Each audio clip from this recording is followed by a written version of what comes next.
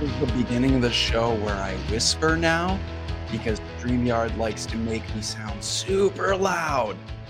Welcome to CASA Live, everyone. We're here. It's Saturday. We're going to do the darn thing. I saw a lot of people in chat already. Skip Murray, first one in, says, I'm ready. We're ready too, Skip. The Dolphinum is here. Welcome. Professor Milky is here. Mallory Gates, welcome. John Haymaker in chat. Adrian, Philip, Christy, Jeremy, everybody is here today. Welcome, you guys. Thanks for joining us for another weekly CASA Live. We've got some special guests that'll be joining us here very soon. We've got some legislation to talk about at the end of the hour. Alex, what do we have for legislation this week?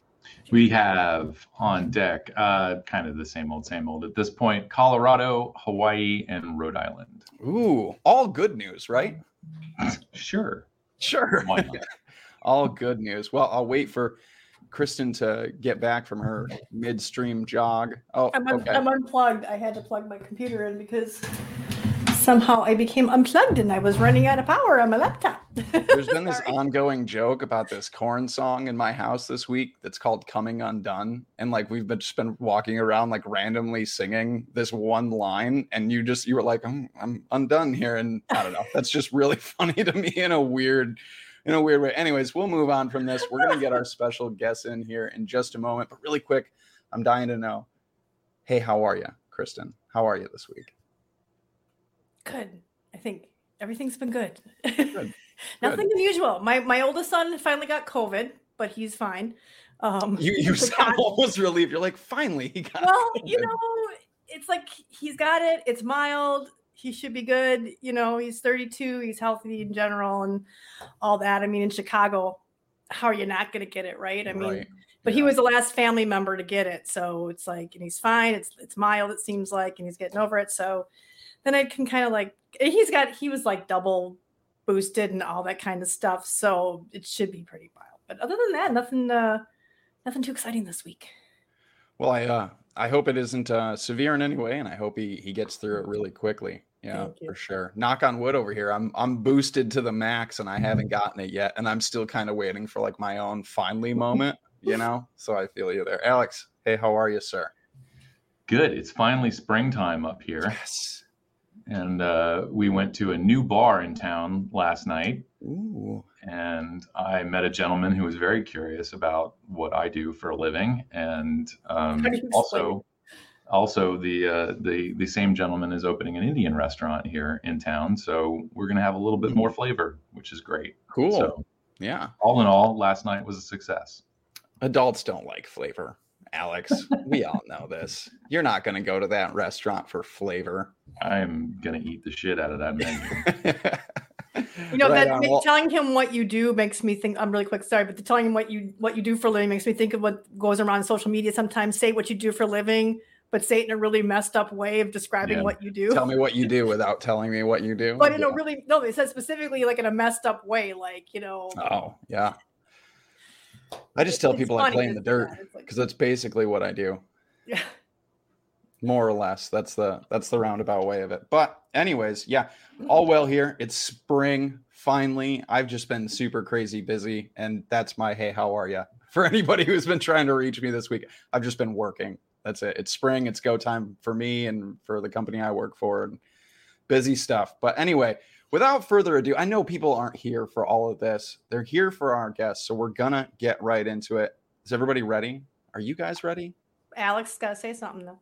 Alex has words before we start. I have words, and I'm new here, you guys. I'm sorry. So the topic we are going to be talking about today, of course, is prohibition and Jacob Greer's article that was made free to read this week. And so I think it's appropriate to maybe set the table a little bit here with an introduction from CASA, which is that CASA does not endorse or encourage people to break the law with regard to making, selling, or consuming nicotine. However, considering the negative consequences of overbearing regulation and people's desire to avoid the disease and early death of smoking, we cannot condemn it. And with that having been said, let's talk about illicit trade. Sweet. Let's talk about illicit trade.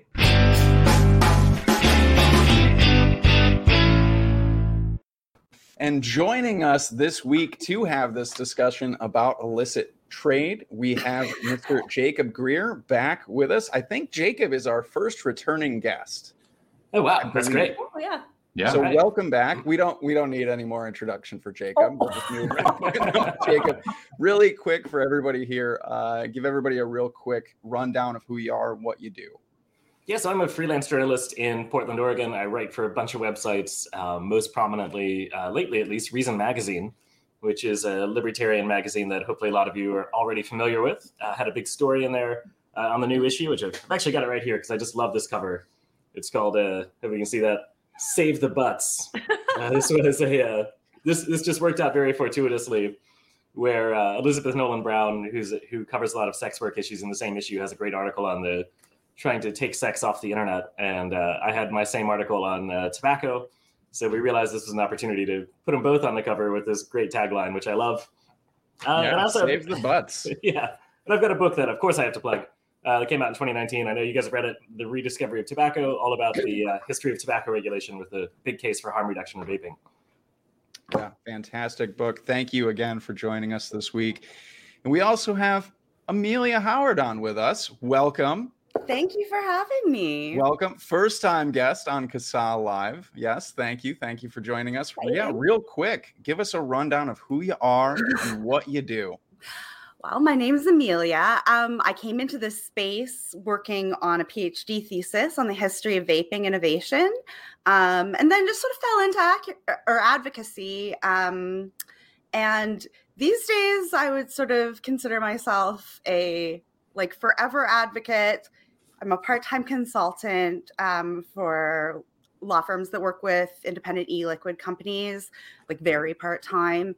I'm not sure if I'm going to go back to doing my PhD or to find another way to publish the research that I've been doing. And so, yeah, actually, this is my first kind of foray back into discussing vaping in a public forum for a little while. Yeah. So I'm excited about it. And prohibition is a great topic. And Jacob's article was fabulous. So I'm just really glad to be here. Awesome. And we're happy to have you here. Right? Thank you. I do vape. And you vape. Of course I vape. Yeah, Amelia asked us before the show if she could vape on stream. And we were like, yes, but you have to do it obnoxiously loud and directly into the microphone. Just because not only does everybody in chat loves vaping ASMR, but it is Alex's favorite sound in the world. So yeah, thank you both for being here. Thanks for joining us this week. I'm gonna hand the floor over to Alex, just because he worked tirelessly on this show. So I'm gonna hand the floor to him, and you can kick off this conversation, sir. By tirelessly, you mean casually. Yes. So when you got around to it, which is par for the course for me. But yeah, a lot of this is the impetus for having this show now is obviously the article being published for everyone to read, but also some discussion that this has kicked off among proponents of tobacco control and people who are more in favor of tobacco harm reduction. And so I think once again I'm sort of back to this table setting, and the first question is, are we actually using the word prohibition appropriately here? Because there has been some discussion. It seems that depending on who you are, there may be a sliding scale of what prohibition means. And so maybe to kind of get into that, are we being hyperbolic here, or is it appropriate for us to use this word?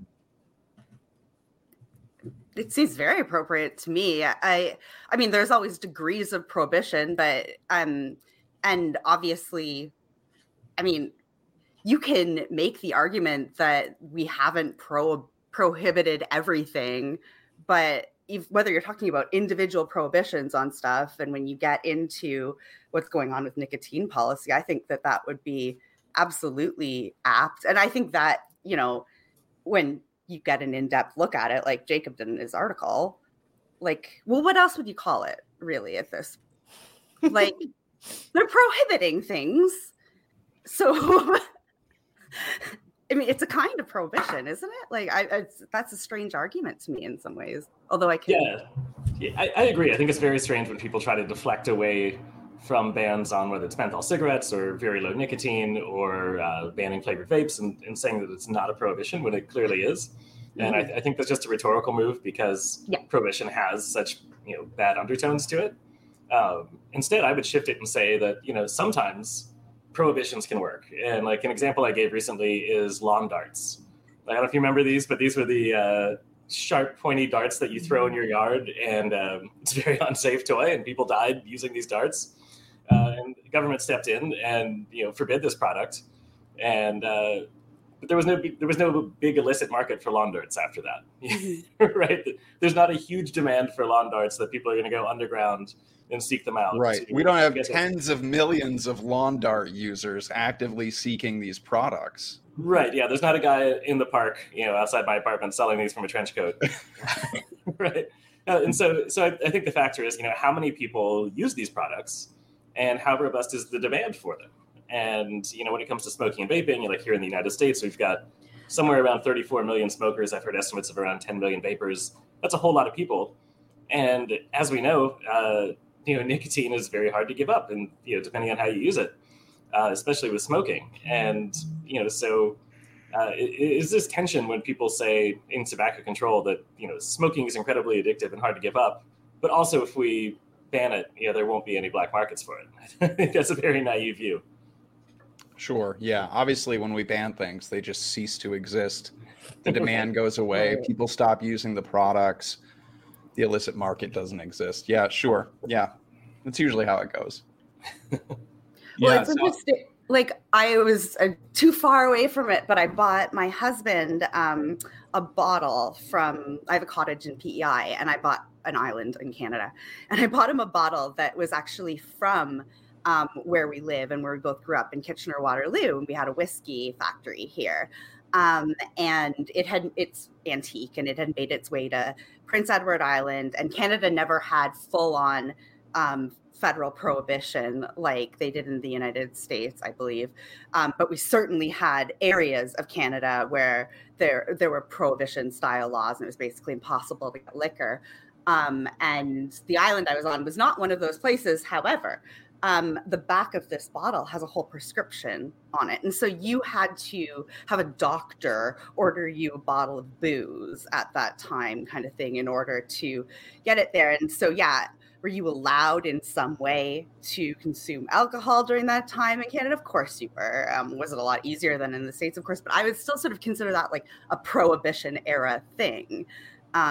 Because if you don't have access to sort of like the person that can get it for you, or if you can't get it for yourself, like it was just hard for the average person to get it. And I think at that time, for me, that's the line that we can start to call things prohibition, whether it's good or bad. If there's a restriction on legally accessing a product, then you are prohibited from doing that. Yeah, when consumers can no longer go and just buy these things, and it has to be through a prescription model, or it's medicalized or something like that. That's kind of, you do start to kind of veer into that realm of prohibition for sure. Absolutely. They seem to want to always say we're not banning people from vaping. I mean, that's what they always seem to fall back on when they pass these laws and stuff. And we're not banning possession. We're not banning people from vaping, but they don't explain that they're banning everything people want to vape. So, or just about everything that people want to vape. So I don't understand where this disconnect is with that. Right. It becomes like a de facto prohibition.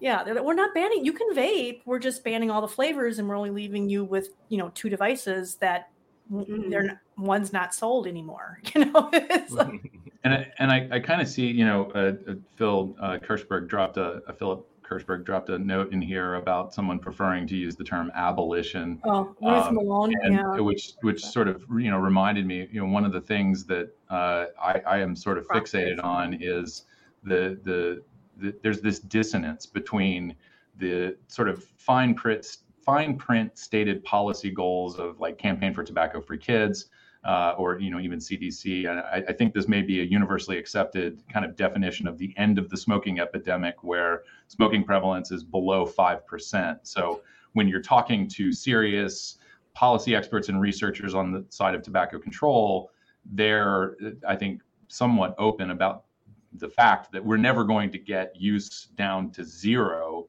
But the dissonance that I mentioned is those policy goals don't match the campaign slogans that we hear, which is tobacco-free generation, free of all of the ills of society. And so, it seems a bit like people are misled to believe that we're going to solve this smoking problem by getting rid of all tobacco. And yet the people promoting that message don't actually believe that. And I understand, this is how we campaign to get things done. But I guess if this is eventually going to be a question, shouldn't I'm trying to stay away from should, but can we get to some sort of middle ground or better understanding for the public better understanding this issue? If we can moderate that tone, we're accused of being uber libertarian. We just want these things sold on every corner, and we fire back with saying you want to reduce use down to zero. Is there not a way for us to come together and have a more sensible conversation about it? If we can step back for a second, I'd just like to, since we brought up the term abolition, just think that we should push back on that a lot, because I think it's actually very offensive. Because when you say the word prohibition, you think of alcohol prohibition in the United States. And so that's why people in tobacco control want to move away from that, because that's generally regarded as a policy disaster. But then they try to shift the terms to abolition. And what do we think of when we say abolition in the United States? We think of the abolition of slavery. Slavery, yeah. And I think it shows how little regard they have for people who smoke or vape, that they would make this comparison to such a horrendous period in United States history. And it shows how they view smokers and vapors as just having no free will. Like they essentially view them as being enslaved. So I think we should absolutely push back on that. And I think it's a terrible analogy. And we should always push and say, no, this is a prohibition, and you are infringing on people's liberties to do with what they will with their bodies. It's that kind of sort of carelessness and carefulness with language that I see a lot in tobacco control. I'm sure there's other sort of quasi movements, academic fields that might do the same thing. But even I think he started to talk about that Robert Proctor anyway, started to talk about that concept in depth in his book, which is called The Golden Holocaust. And I also remember thinking, okay, I do think it's important that for ethical reasons and sensitivity reasons and political reasons, and also just realistic reasons, that you don't frame people who use a drug as just having no agency and being good slaves to tobacco is sort of that is their sort of idea of this. And it really shows how out of touch they are with the population they claim to be speaking for and protecting, and also history.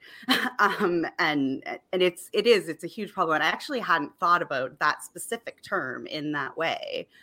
He writes an article a year about abolition with Ruth.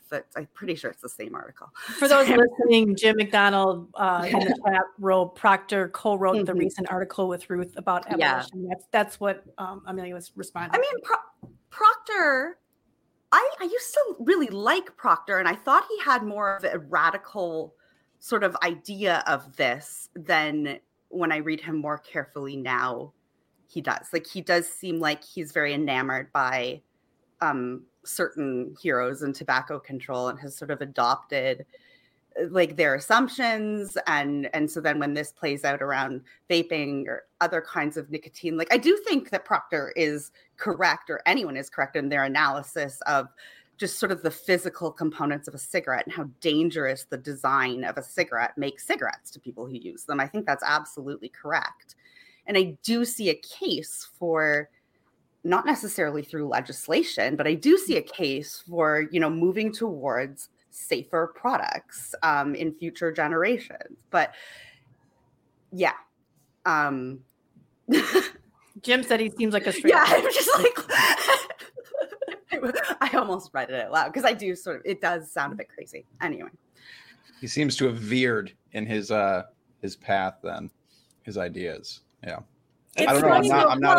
I don't know if that's maybe Proctor, just the polarity of this conversation, where, just to get back to what Alex said at first, where you're sort of framed as you're framed if you're pro vaping or even just pro. You shouldn't be framed if you're pro something like freedom. Like, I've always considered myself pro freedom.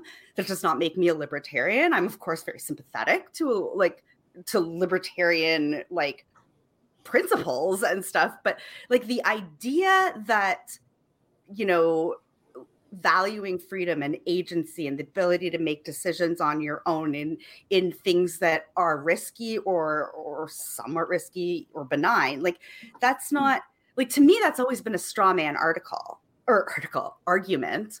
And then so in countering it, it comes down to how do you counter straw man arguments, and I have not been good at doing that, and I don't know really what the technique is, but I think that's a very intentional thing where they sort of frame, you know, there's the moderate liberal progressive tobacco people, and then like the libertarians who say this, and I don't think that's a great accurate description of people that are pro harm reduction for tobacco users or pro tobacco even. Like, it just,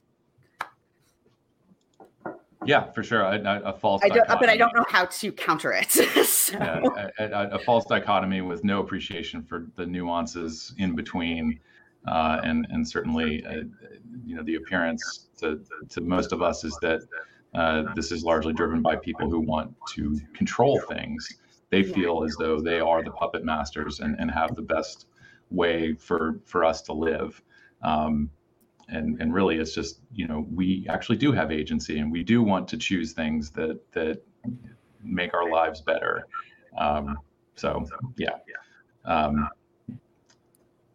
I as I mentioned, I casually put these notes together, so kind of flipping around here and relying on things, you know, moving along. But you know, we can't talk about prohibition without talking about underground markets or black markets or illicit trade, as I mentioned at the top.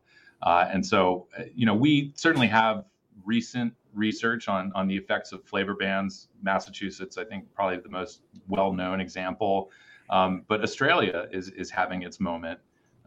It seems now. This seems to be reaching a bit of a fever pitch. And I saw some quotes in here from the Australian Broadcasting Corporation. It's their ABC. There was an article, illegal vape and tobacco trade booms across Queensland amid bureaucratic buck passing. And one of the things that I hadn't really thought about was that sellers on the underground market can use nicotine products to test smuggling routes. And you know, we one of the things we talk about with, you know, there's an example, I believe, from Massachusetts of someone who was arrested, is being sentenced to 5 years in prison. This person was selling illicit drugs. I don't know if there was illicit alcohol in there or untaxed alcohol, and flavored vapor products. And so you know, it's sort of the birds of a feather flock together, right? Where someone is selling one illegal product, certainly others are going to be sold as well. And I'm sort of curious, between the two of you, Amelia, I know that you're paying a lot of. I don't know if you're paying a lot of attention to the research now, but in your experience in researching this, are we starting to see that more and more? Is there anybody even really looking at this about the crossover of products within that illicit market? I mean, I actually haven't read, besides there was some discourse like a while ago. I mean, it's just sort of around. I've always seen the connection with weed and with cannabis products. Most of when I see stuff like that, it's not coming from researchers. I actually think that would be a fascinating, I mean, not even just for nicotine policy, but just in general, like the interest, like just seeing, you know, where drugs are coming from and how markets grow in absence of a legitimate one. But I mean, where I sort of see this thought about and not necessarily thought through and talked about and not necessarily in a strong way is in like children's or teenager education programs or anti-drug groups, where they really do sort of, I actually always kind of assumed that it was more of a fabricated market in their mind, but I guess now that you do have real prohibitions on this stuff, somebody's going to bring it in from somewhere. Yeah, sorry, that's not really an answer to your question. Like the truth is, I don't really know if this is being looked at. It's slightly counterintuitive to me because oftentimes what happens is it will be some of the same characters, although maybe vaping has made it past a stage where the industry is simply too professionalized for people to go back into a gray market. And so for them, it's kind of a, like they either fight for it and they get it, or they'll exit completely. But yeah, no, I haven't heard much about that. I don't know, Jacob, do you know more about this? Or? I haven't heard much on a formal level. I did talk for my article to Richard Marianos. He's a really interesting guy. I believe he used to work for the ATF, the Alcohol, Tobacco, Firearms Agency in the United States, and he now is teaching at Georgetown. But yeah, this is one of the things we talked about in our conversation is that, you know, especially with regard to cigarettes, he's talked mostly about just high tax rates in states like New York, driving trade down to Virginia, you know, where people just stock up on cigarettes in Virginia, bring them back up to New York. Yeah, and he's talked about how that's actually just becoming a more lucrative line for people who were previously doing drugs or still doing drugs, or doing, I should say selling, maybe doing too. We don't know. we don't want to assume.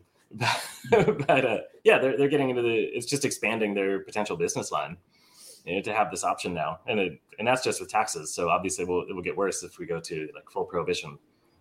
And I mean, you bring up a really important thing. We've talked about this quite a bit. I mean, New York is the sort of shining example of the failure of excessive taxation on these products. But one of the things that proponents of high taxes on cigarettes, for example, is one of the things that they push back on is the sort of patchwork of tax regulation that we have, and that most illicit sales as a result of high taxation occur because of the differential between neighboring states. Or not even really neighboring. Virginia's 12 hours from here, so not really close. Well, it's a little close. I'm at the tippy top of New York. So but even with all of that, I mean, what confidence should people have that if the entire United States had a uniform New York state tax on cigarettes, that would solve the problem? You know, I would say low confidence. And the reason I say that is mostly the experience of both Great Britain and Australia, who have attempted to institute, you know, these policies, both of which have the advantage of being island countries. and in the case of UK, much smaller than the United States. And yet smuggling is still a huge issue there. So if we're in a much bigger country and also have two land borders, I think our odds of controlling tobacco through just high taxes are pretty low. I also think I think it was David Sweaner who explained this to me. Is like it's pretty well known that there's a bit of a law, like the law of diminishing returns kicks in with taxes. Like when you first introduce a tax, it can reduce rates down. And I think there's sort of this, we'll just do what we've always done because it's always worked. And there's, you know, you can kind of be blind to it not working. And the thing is that gray markets, black markets, illicit markets, informal markets, whatever you want to call them, are notoriously difficult to measure. So what we even know about these markets is probably a very conservative estimate of how much, business is going on. I think Canada is a good look. I'm not sure how our tax compares to New York State, but it is quite high. And people who smoke go to reserves to buy cigarettes, and that will always be there. I don't see a legislative mechanism that could impose the same restrictions onto reserve cigarettes that you can on cigarettes and convenience stores. And yeah, it does reduce rates, but then you get people who will always do it. And whenever there's a way to get it, you can. And so, yeah, like at a certain point, taxing just becomes completely unproductive. But I think that there's so much faith in a lot of these policies, and there's so much romantic thinking about like, well, if we just try it and it's going to be different this time, and and I think that really comes to the human element and the emotional element in any kind of a policy field like this one, where you do have a public health problem. You do have people that sort of see themselves as heroes or champions of the people, and you can be prone to making bad decisions and thinking it'll work out well because you have good intentions. Sure. Yeah, this is something that I see a lot, because I live about 20 minutes from a native reservation, and when I smoked, that was where I went. They were $19 a carton compared to $10 a pack at the store. And everyone that I know personally in this area, my friends, my coworkers, people that I know that still smoke, everyone goes out to the res. Nobody buys cigarettes here in the state. Nobody goes to the gas station to buy a pack of Marlboros. They all smoke, cigarettes from the reservation. And so, when I'm at the store and I actually see somebody buying, a product off the power wall, it tends to be a can of dip or chew, or even Juul pods or something like that. A lot of people here aren't buying cigarettes off the shelf at the store. They're just going out to the reservation and get them. And then if you just take that idea across state lines, whatever, I mean, that's one of the biggest reasons New York has such a high, illicit market for cigarettes, is because our taxation is so high. I don't know what it is now. It's like 5 something a pack or whatever it is here. It's almost 5. It's like 4. I think it's 4. Oh, ours is higher than that. Jeez. Yeah, and then I think in the city it's actually over 5, right? In New York City. New York City has a minimum pack price. I think the minimum price is $10, and then you get the local and state and federal tax on top of that. So it can be $15. Chicago's even worse. Yeah. I would note for anybody who travels through southern Quebec. We take a sort of a southern route south of Montreal in order to get my father-in-law's house, and it's right along the border or through First Nations land, a reservation there, and which I believe actually straddles the international border, which has, as far as I know, was recommended to somebody that if they needed to sell their product in Canada, that the people on the reservation could get it there relatively easily. But it's a really fascinating strip of it's all smoke shops. And it's kind of funny that, they've all appropriated intellectual property. There's Starbucks. There's another shop that is clearly using like the NASCAR logo. But it's in Canada, right? So maybe they're out of reach, and it's on First Nations land. So it's really, I haven't stopped there for any, I don't smoke anymore, but it's always just a really fascinating thing that Quebec, of course, which has, I believe, the most restrictive anti-smoking policies, anti-tobacco policies in all of Canada, that contrast of, that southern route below Montreal and then going anywhere else in Quebec, you can't see the product. It's so strictly regulated, and of course Quebec has, I believe, the highest smoking prevalence in all. I was going to say, it surprises me that they have the most, and I believe that now, actually, just seeing the way they've addressed vaping, and I know that they've kind of done both, but Quebec is where I used to go when you couldn't smoke inside anywhere else. And I was like, you know, an 18-year-old dick. I assume that's the French influence, as a kid, and, you know, you'd go to Quebec to, like, be able to drink and smoke inside. Like, you were too young to do both here. So. I looked into it once, and I looked at the various states that had the highest taxes and compared it to what their smoking rates were. And it is undeniable that the states with the really high taxes do have low smoking rates compared to a lot of our states. But what they don't talk about is that some of the states with the lowest taxes have very low smoking rates as well, compared, like Virginia, I think, is one of those outliers. Is it Virginia? Yeah, I want to say Virginia.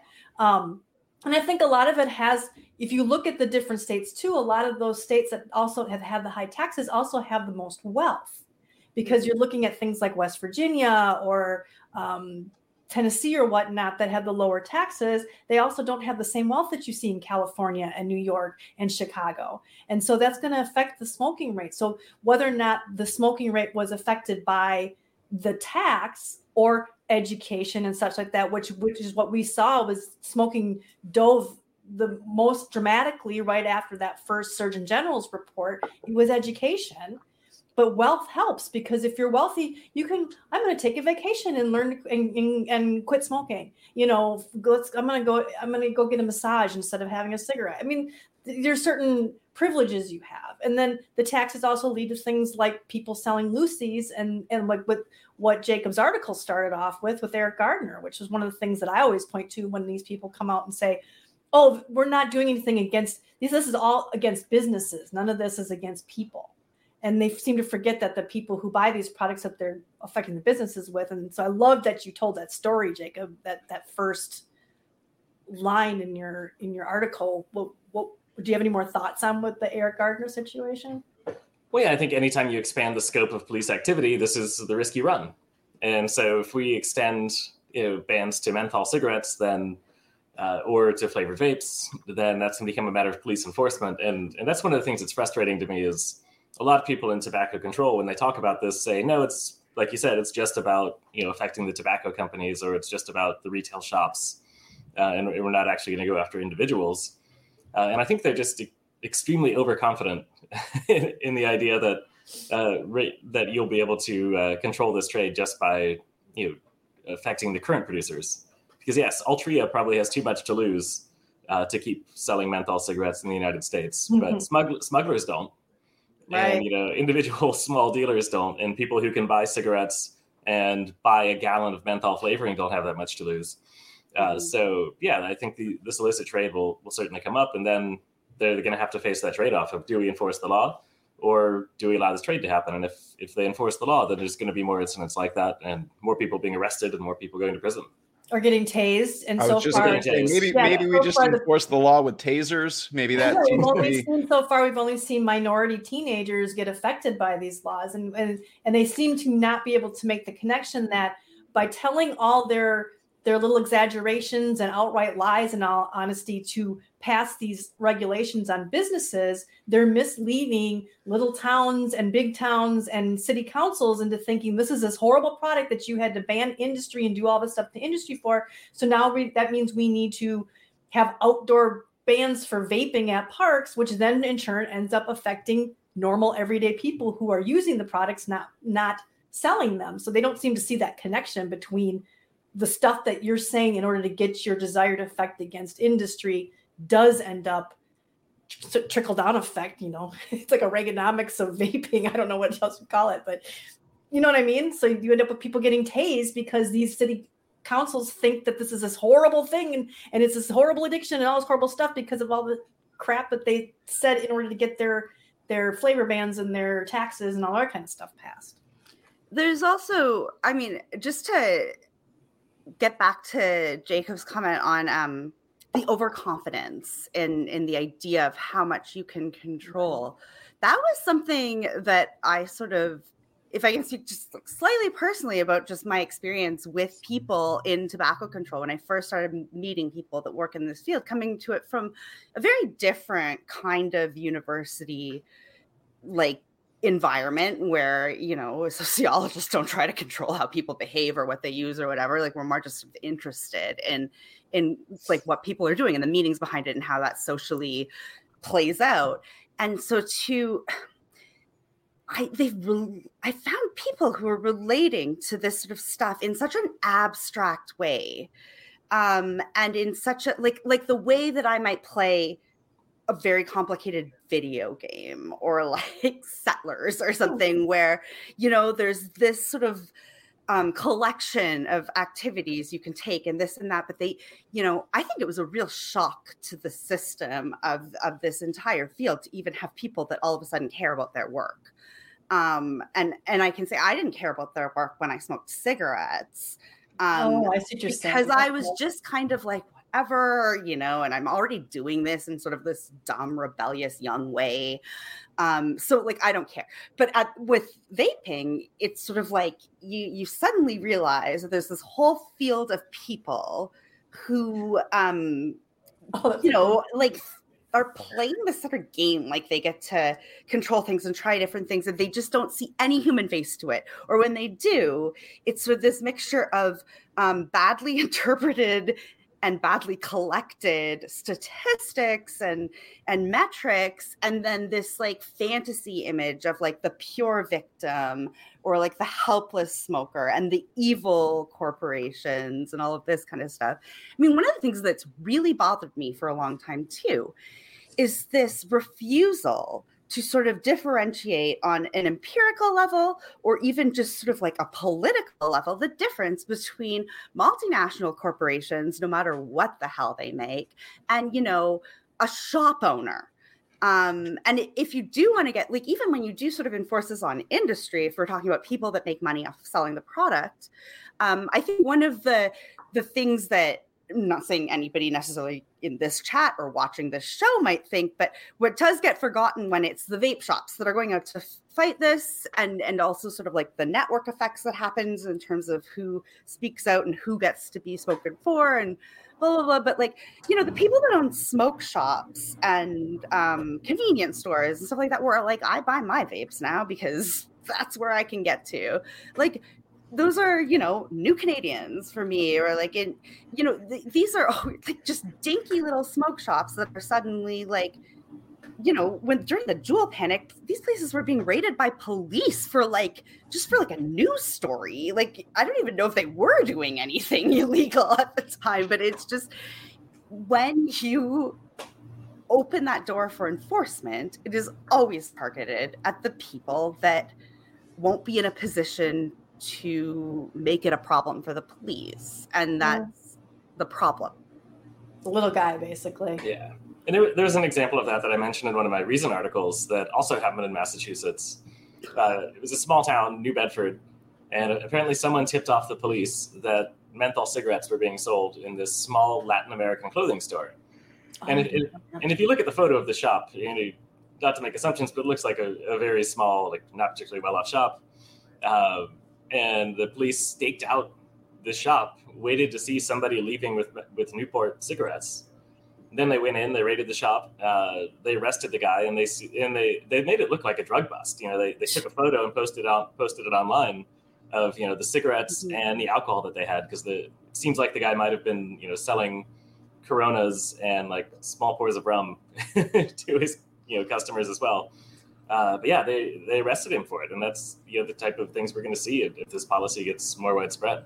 And the irony is, the taxes that they were losing probably didn't, from this little bit of sales, probably didn't even make up the amount of tax dollars they spent of ours to do that whole stakeout and that whole thing. Right.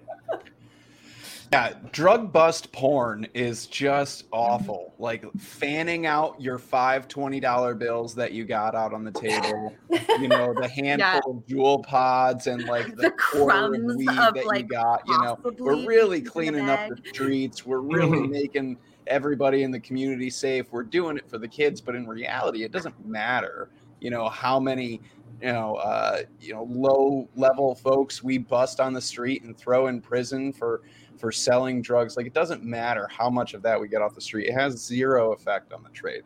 It has zero effect on the illicit market in terms of quantity that comes in, whatever it is. Even when you see these huge drug busts where they stack bricks, they're building a wall of cannabis or whatever, it has no effect. And it's just, I don't know, it's awful. And I just hate drug bust porn. I just hate the fanning of like $20 bills on a table. It just disgusts me. It's really, I don't know really if you awful. guys noticed that when they do these things now, a lot of times it'll be a tobacco shop or a convenience store that also sells vapor products, but the headline, it seems to say vape shop. Have you noticed that they do that a lot now? It's almost like a concerted effort to like malign vape shops. I've just been noticing this trend, and I'll go in and look at it. I'm like, that's not a vape shop. It says tobacco store, and vape is like written out at the bottom of the sign, and the headline says vape shop raided or vape shop busted for this, that, or the other thing. It's like, I started to see that actually that happened that has nothing to do with that. Yeah, when I was doing media analysis on the Juul panic, I definitely saw that, and I saw a lot of things misrepresented as a vape shop, like bong shops in particular. Yeah. Part of me wants to kind of give the benefit of the doubt to local news just not knowing what the hell they're talking about, or not necessarily knowing, like, because there is a difference between a tobacco shop and a vape shop. I don't think one is better or worse than the other, to be honest, but there's obviously like a difference. If you've been to like a legit vape shop, it is not like a tobacco shop at all. But I also just don't think that the people that are covering this necessarily know, and that they might just be doing that because they think that's what it is. Well, it's just funny because you'll see the company like Joe's Tobacco. The picture right underneath the title says tobacco store, and it says vape shop. Murder at a vape shop. Or I will add just to this conversation that with all these policies, with all these restrictions, with everything going on, there are a lot of businesses that are simply diversifying. Yeah. There are vape shops that are moving into the more traditional tobacco product space. There are vape shops that have moved very heavily into the CBD, hemp, and cannabis space as well. So that line between vape shop, tobacconist, glass shop, all of those things, those lines are getting really blurry. Mm-hmm. And that's a direct result of these policies and people simply diversifying to survive, to keep a business going, to feed their families, whatever the case may be. I've talked to a number of shop owners who had to, couldn't get product anymore for whatever reason, through policy, whatever, and had to make decisions to start selling cannabis products, hemp products, glassware, things like that, just to keep the lights on. And so I will just, I guess, in defense of some reporters, maybe they don't know what to call it because those lines are getting really blurry. But the only fingers we can really point are at bad policies that force shop owners into having to diversify their portfolio and having to move into these other spaces. And then what do you call your shop? Joe's Vape Shop is now Joe's vape / hemp / THC / glass shop. And it's like, that's just too much to put on a sign. Yeah. Joe's alternative wares, I don't know what we call that shop. That's becoming much more common. Jacob, do you know if anything changed with the law after the Eric Garner incident with the Lucy sales? Did they keep that law? Is that still something that they're doing? And it was just driven by taxes more than anything. So I don't think there's been any change. And you don't see any social justice thing going on with that. You see a lot of social justice things going on with that, but it's not. It just goes away. The connection, and I don't think we should be asking Black people or Black Lives Matter to deal with this, because this is not that issue. But what we should be asking is for the privileged people in tobacco control, who we actually have an audience with at certain times, to just think about what it is that they are doing and not make it so easy for them to. And I think that's also it's not as effective, honestly, coming from white people, but at a certain point, I don't think these people have had to think about the consequences of their actions and the way that they've gone. And I think that I think a lot of them would read Jacob's article or a similar argument like that and say that could never be us, and that's not what we want, and that won't happen. And I think that they shouldn't be allowed to think that, because I think there's countless examples from history of us doing things thinking we're protecting, and especially like the rank and file thinks you're protecting, and that's just the system you're in, when really it causes harm. And I mean, Alex, you said you were trying to get away from saying should, and ultimately I think what the situation we're in is a should situation. It's a political situation. You know, there are questions of what's the best metric for finding out if prohibition works or something like that. But there's also just the question of, and I think with nicotine, this is quite pertinent, you know, when something is not causing a great deal of harm, and when there isn't sort of, I mean, yeah, there were prohibition with, you know, domestic violence, for example, which is also caused by things that are not alcohol, but it's certainly exacerbated when alcoholism is like part of that. But nobody, you know, nicotine doesn't end up in violent behavior. It doesn't end up in, it's a fine drug on its own. Cigarettes are a problem, but when we make nicotine the problem and then use prohibition as a way to deal with it, why? Like, it's just not that it's just not that dangerous. And I think that creates a political question. Like, why is it okay to restrict the use of something by a person who is really not affected? You can't make a secondhand smoke argument for this. You can't make, or like for a cigar bar or something like that, when everyone is just there, they're all doing the same thing. And there's really there's not even sort of the weakest argument. They don't have that available to them. And so that's where I'm just sort of, it gets very frustrating with people who are quote unquote pro harm reduction within the tobacco control field, who still sort of favor using the law as the tool to deal with the health problems of smoking, or the injustice of like the fact that, you know, the only people that still smoke cigarettes are largely poor, and like all of that kind of stuff. Like, it's just, I think they need to be asked that should question. Yeah, you've inspired several questions here, and one of the things I sort of had going into some of y'all's comments was, kind of dovetailing off of what you had said, Amelia, about kind of the numbers and the very almost objectifying way that people are looking at, or that researchers in tobacco control are looking at the data. You have a really good quote in here, Jacob, from Ethan Nadelman, talking about how it seems that both tobacco control and harm reduction proponents have just sort of become comfortable with working in an illicit or gray market, and it's that sort of objectification of us in a way makes it easier to maybe take or maybe not quite torture. You have to torture the data in order to get to your conclusion. But one of the topics that came up in response to your article is this idea that alcohol prohibition was actually a good thing. And we've been talking a little bit about how it's not impossible, but it's very difficult to get an accurate read on how much use prevalence or sales of alcohol, or in our case, what we're talking about now, it would be sales of vapor products.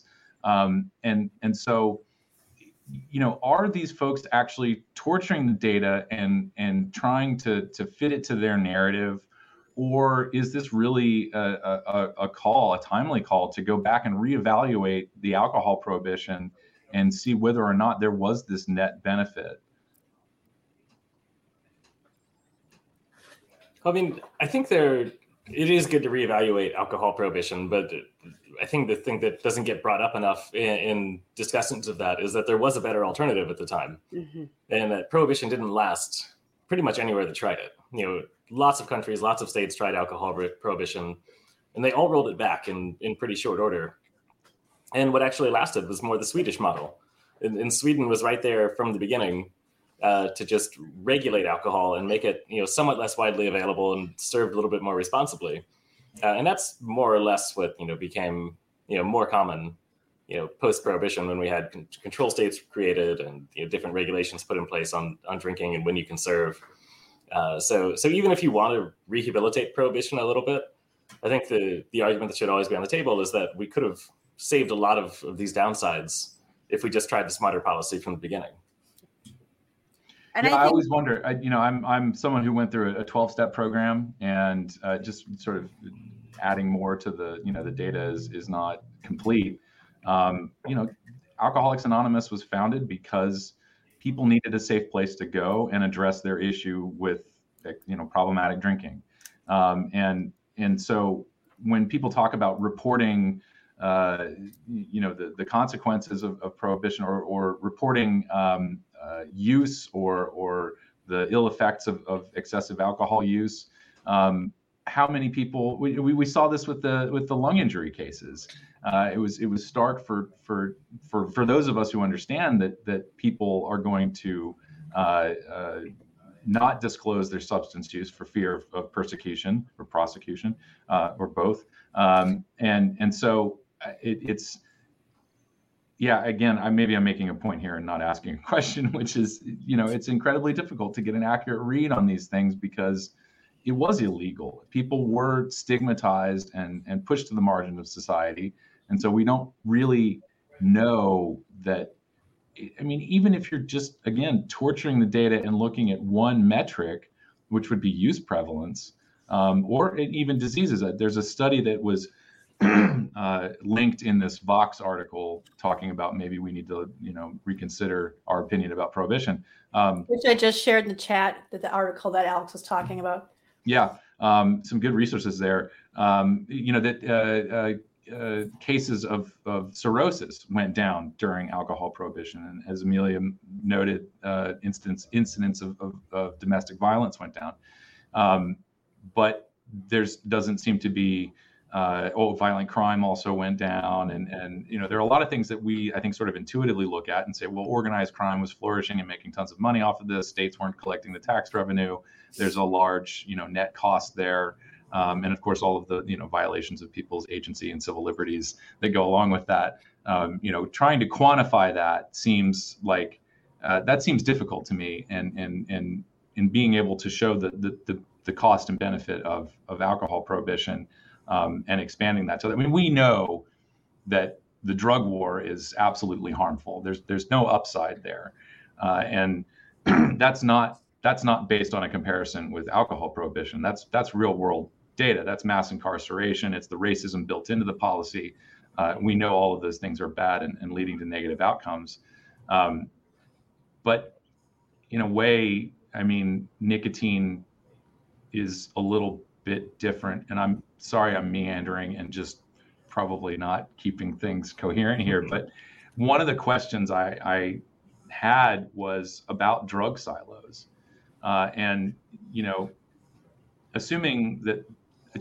Let's pretend for a moment that there was a net benefit of alcohol prohibition.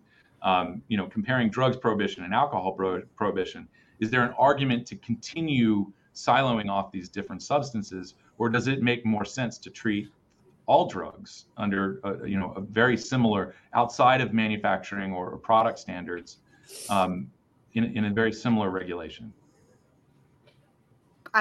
Outside of product and manufacturing standards? Obviously, for each product, there are issues of quality, supply chain, purity, and so on. Those are going to be different for different products. I think that, in the world that I would like to live in, governments and government agencies would exist to make sure that products are safe, that there aren't malign incentives, that whether that's in any market, I'm pro-government, full disclosure, not a libertarian, not any, I think that regulation can be good when it is good. And I would like to know that anything I put into my body or on my skin or in my house is not going to, poison me or give me a rash or fall on me or whatever, Aside from that, no, I don't think that, and this is again more of a political argument. I don't know about policy effectiveness or whatnot, but I just don't think it's fundamentally fair to, judge the kinds of drugs people use. I think if you can make everything, so in that extent, yeah. So on the technical level, of course, we are going to need to treat these things differently because they're different. But I don't see a reason why we need to be, say, harsher on one drug than another in terms of the legality and this and that. Like, as long as, you can make it so that people can safely access it and whatever. No, I think I don't know. This is my sort of rambly, incoherent way of saying that we should not pick and choose our drugs, and there shouldn't be these silos. And I think from a strategic point of view, there shouldn't be. But also, the system that was going against illegal drugs, illicit drugs recently is changing its orientation towards this one, and they are going to merge and this and that. Like, this is the thing. Like, people, when something becomes kind of ineffective, they will move on to a new target. And I think that what I would like to see happen more is for people to have a conversation about how this is like other forms of drug use and prohibition, but also be open to the fact that drugs that maybe we had heard a lot of like propaganda about or, might not have a high opinion of, how, like, I think that vapors should think more about how they treat other drugs. Like, watch how you say things like, well, it's not like cocaine or heroin, as if those are the bad ones and this is the good ones. Because at the end of the day, when you're talking about illicit drugs, you're talking about a poisoned market. And there are ways to do those drugs safely. It's just, there's not an opportunity to do them safely anymore.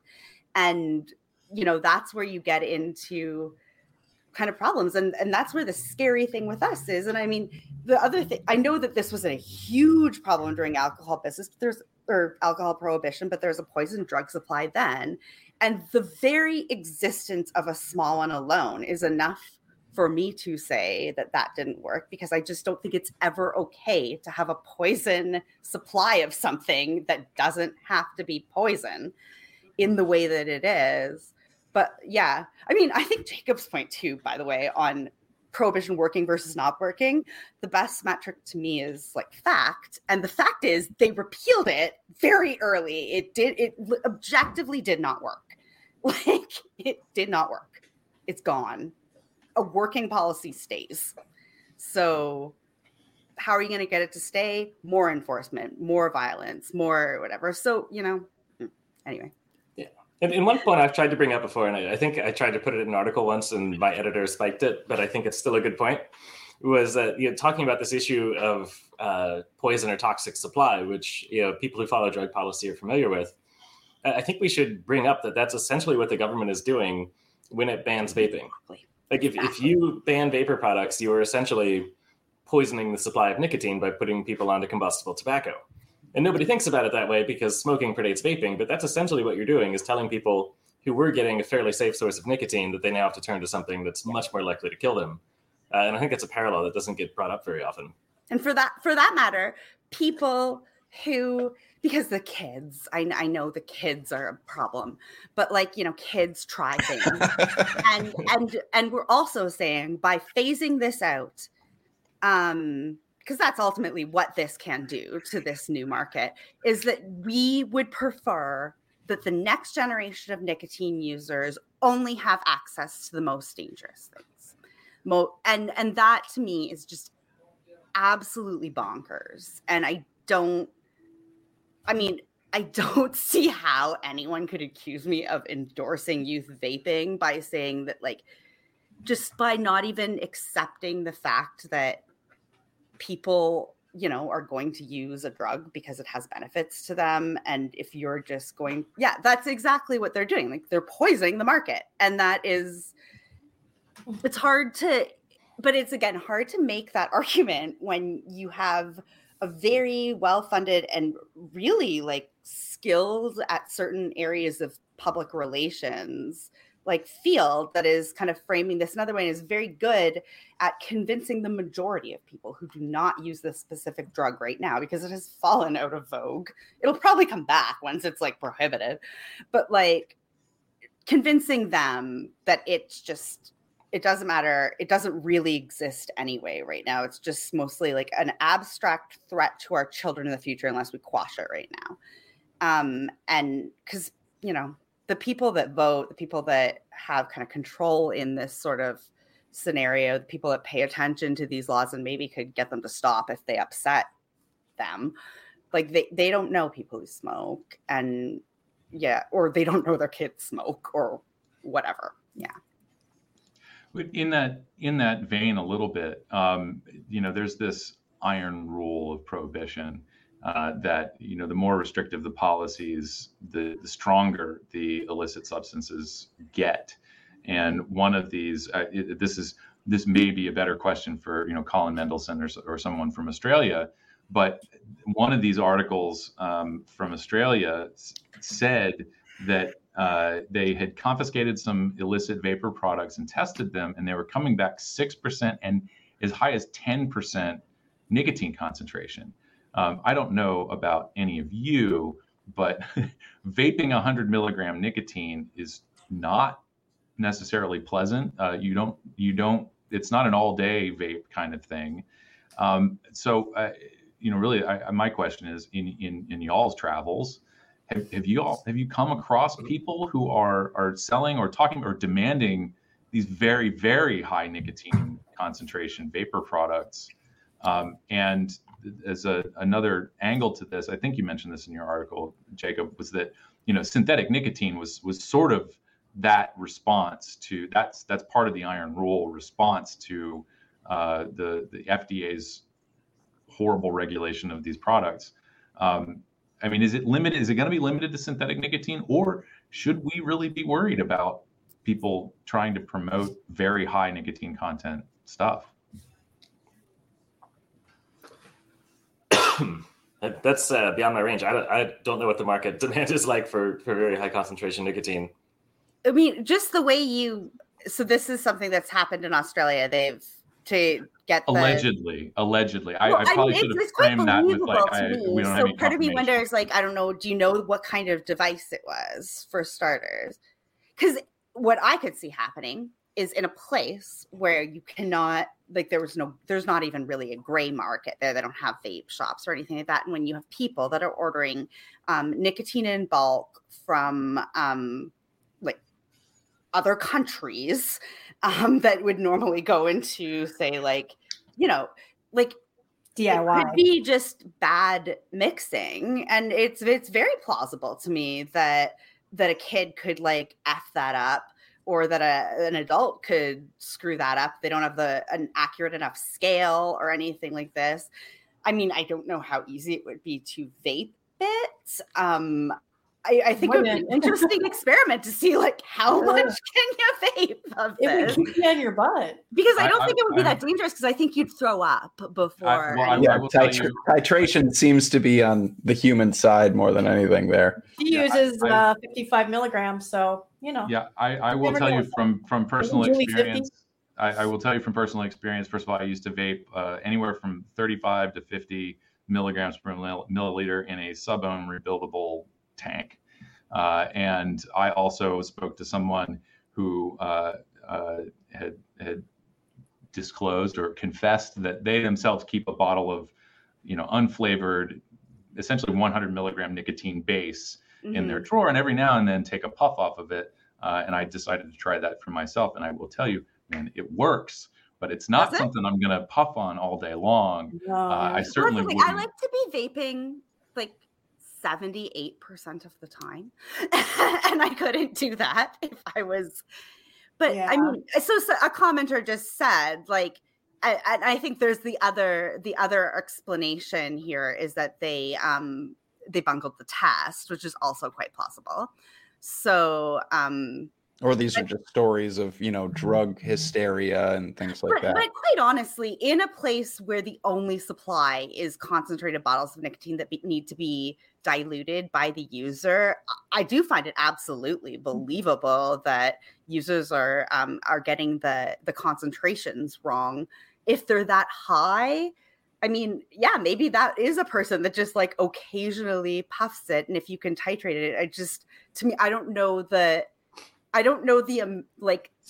vape that you take a puff of that makes you puke. Like there's obviously a level of that. I think we've got it with gum, because gum you can get like pretty sick. Too much of it, yeah. Yeah, right? But swallowing it though. With vaping, it usually isn't effective enough in terms of I just don't know. I can completely see also that it's just, I've seen so many articles, news articles, and Jacob's probably seen this too, where people have, they don't know what they're looking at. You'll see pictures of like a bunch of cannabis stuff and they'll say these Juul pods, and you're like, what?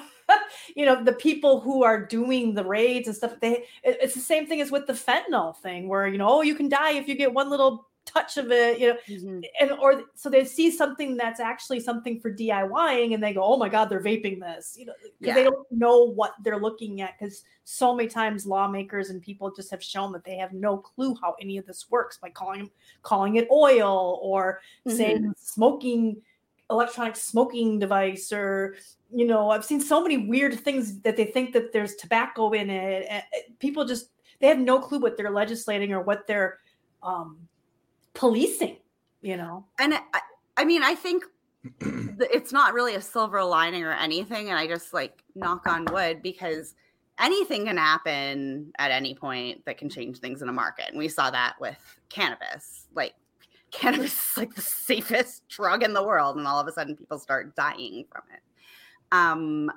But at least with vaping, it makes, if you have a super high nicotine vape, there's a mechanism that, and it is in the delivery mechanism, that would stop you from doing much damage to your body before that happens. But so I've seen like a comment from Michelle there where, the response is to increase the level of the drug, if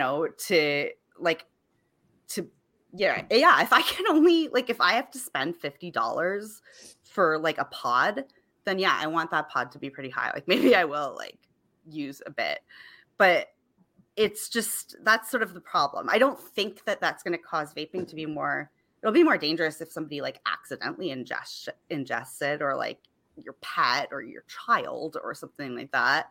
But I think for the user, it's just going to be very unpleasant. But again, like what else do you do? Like I could certainly see like high nicotine starting to be a bit of a problem when nicotine is hard to get. Oh, Jim said something about that. Where was that?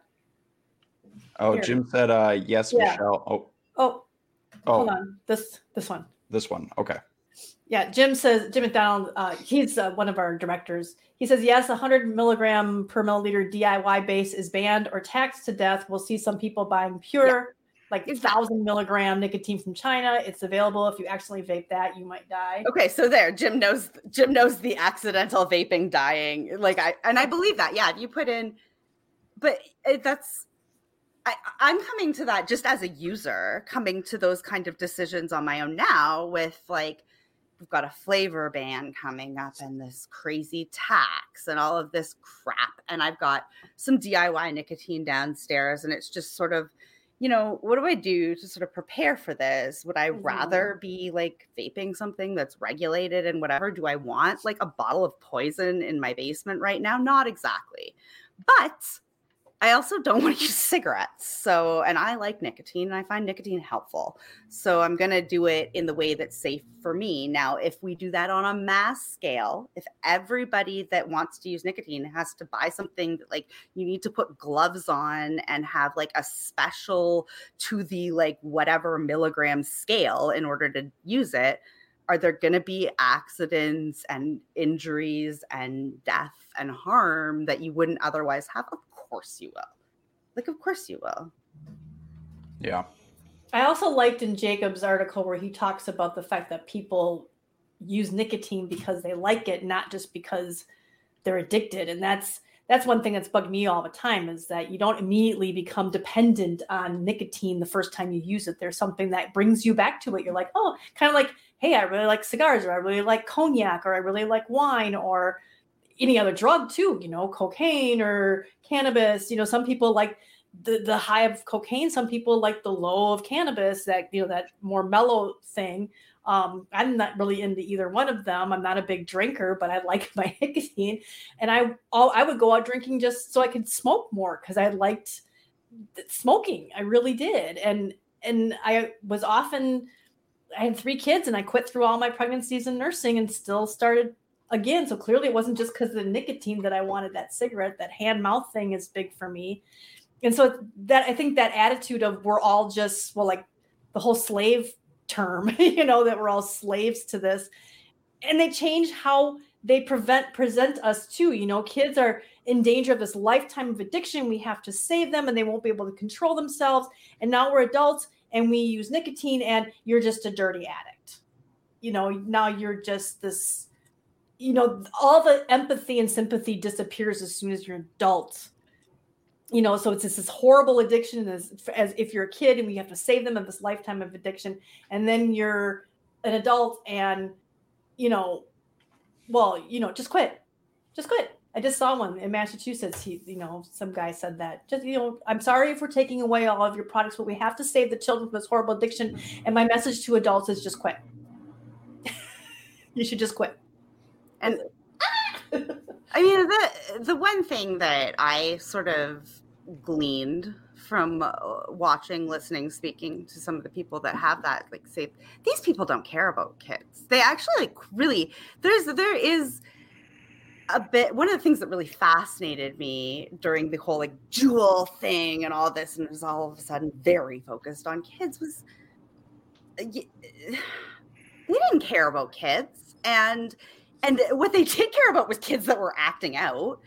And I mean, in this case, it happened to be, like, at least at first, a lot of rich kids. And then the solution was to put a bunch of cops in schools of kids that weren't rich and make their lives suck and make their teachers' lives suck. But I mean, that's the one thing that, like, strip search. You don't have to accept from these people, tobacco-free kids. We don't have to accept from them they speak for children, because you're a mother, and because children are part of our community, and because, you know, like, these people don't speak for every kid, and some of their policies are actually ending up very shitty for kids right now, and I think you know, I don't think it's necessarily a pro-child policy to, like, it's like when you had to save kids from rock and roll, or when you had to save them from weed. And in any of those situations, if you look back on it, what you see is actually, you know, a cultural struggle. It's often a cultural struggle between, like, older people and younger people. And something younger people is doing is really getting under the skin of older people, and they respond. But also, like, just while I have the opportunity, I would like to say, like, I think the first thing I read by Jacob, like, it was so great to have a voice in this space talking on this issue. And I don't know how much you knew about the product themselves at the time, but to have someone that understood the politics of it and also didn't dismiss agency and just the fact that there is something people like about smoking or vaping or anything. And I think that that's just a complete blind spot to the other smart voices that speak on this. And it's very hard to to even bring that back into the discourse without getting, shit flung at you. And being accused of like ridiculous things, even though it's just sort of your experience. It's what you know, or you've talked to someone, it's what you know. So that was really refreshing for me to sort of read something, somebody that was just sort of interested in looking at this objectively, but without sort of objectifying and projecting all this subjective, weird, like, hoo-ha onto this. Like, I'm glad you've stuck around, man. Yeah, me too. And protecting kids has turned into tasing them and strip searching them. Right. And which I think gets, again, if you want to talk about like objective, subjective, fact, emotion, this and that, if you're tasing a child, you cannot pretend to care about the child. Period. Like, it's for your own good. Yeah. Yeah, I got to go pick my own Switch as a kid for my own good, Did me a world of wonder. I do want to say on the topic of prohibition, the iron law of prohibition, and I've said, on this program and across the Twitterverse, whatever, that when it comes to vaping, when it comes to e-liquid, there aren't very incentives incentives to reduce cost in a lot of ways. PG, VG flavoring, these things are widely available. They cost almost nothing. We saw with the introduction, during the lung injuries, we saw vitamin E acetate being introduced to cut things. Drugs are cut with all sorts of low cost, supplies, whatever materials to reduce cost. We don't see that a lot with vaping because everything costs so little, but the further the more heavily we tax nicotine, this conversation of high nicotine levels raises a lot of questions, I guess, with me as far as, at what point will, the market, the people decide like these products are not satisfying. They don't satisfy me. I instantly throw up. I can't use them.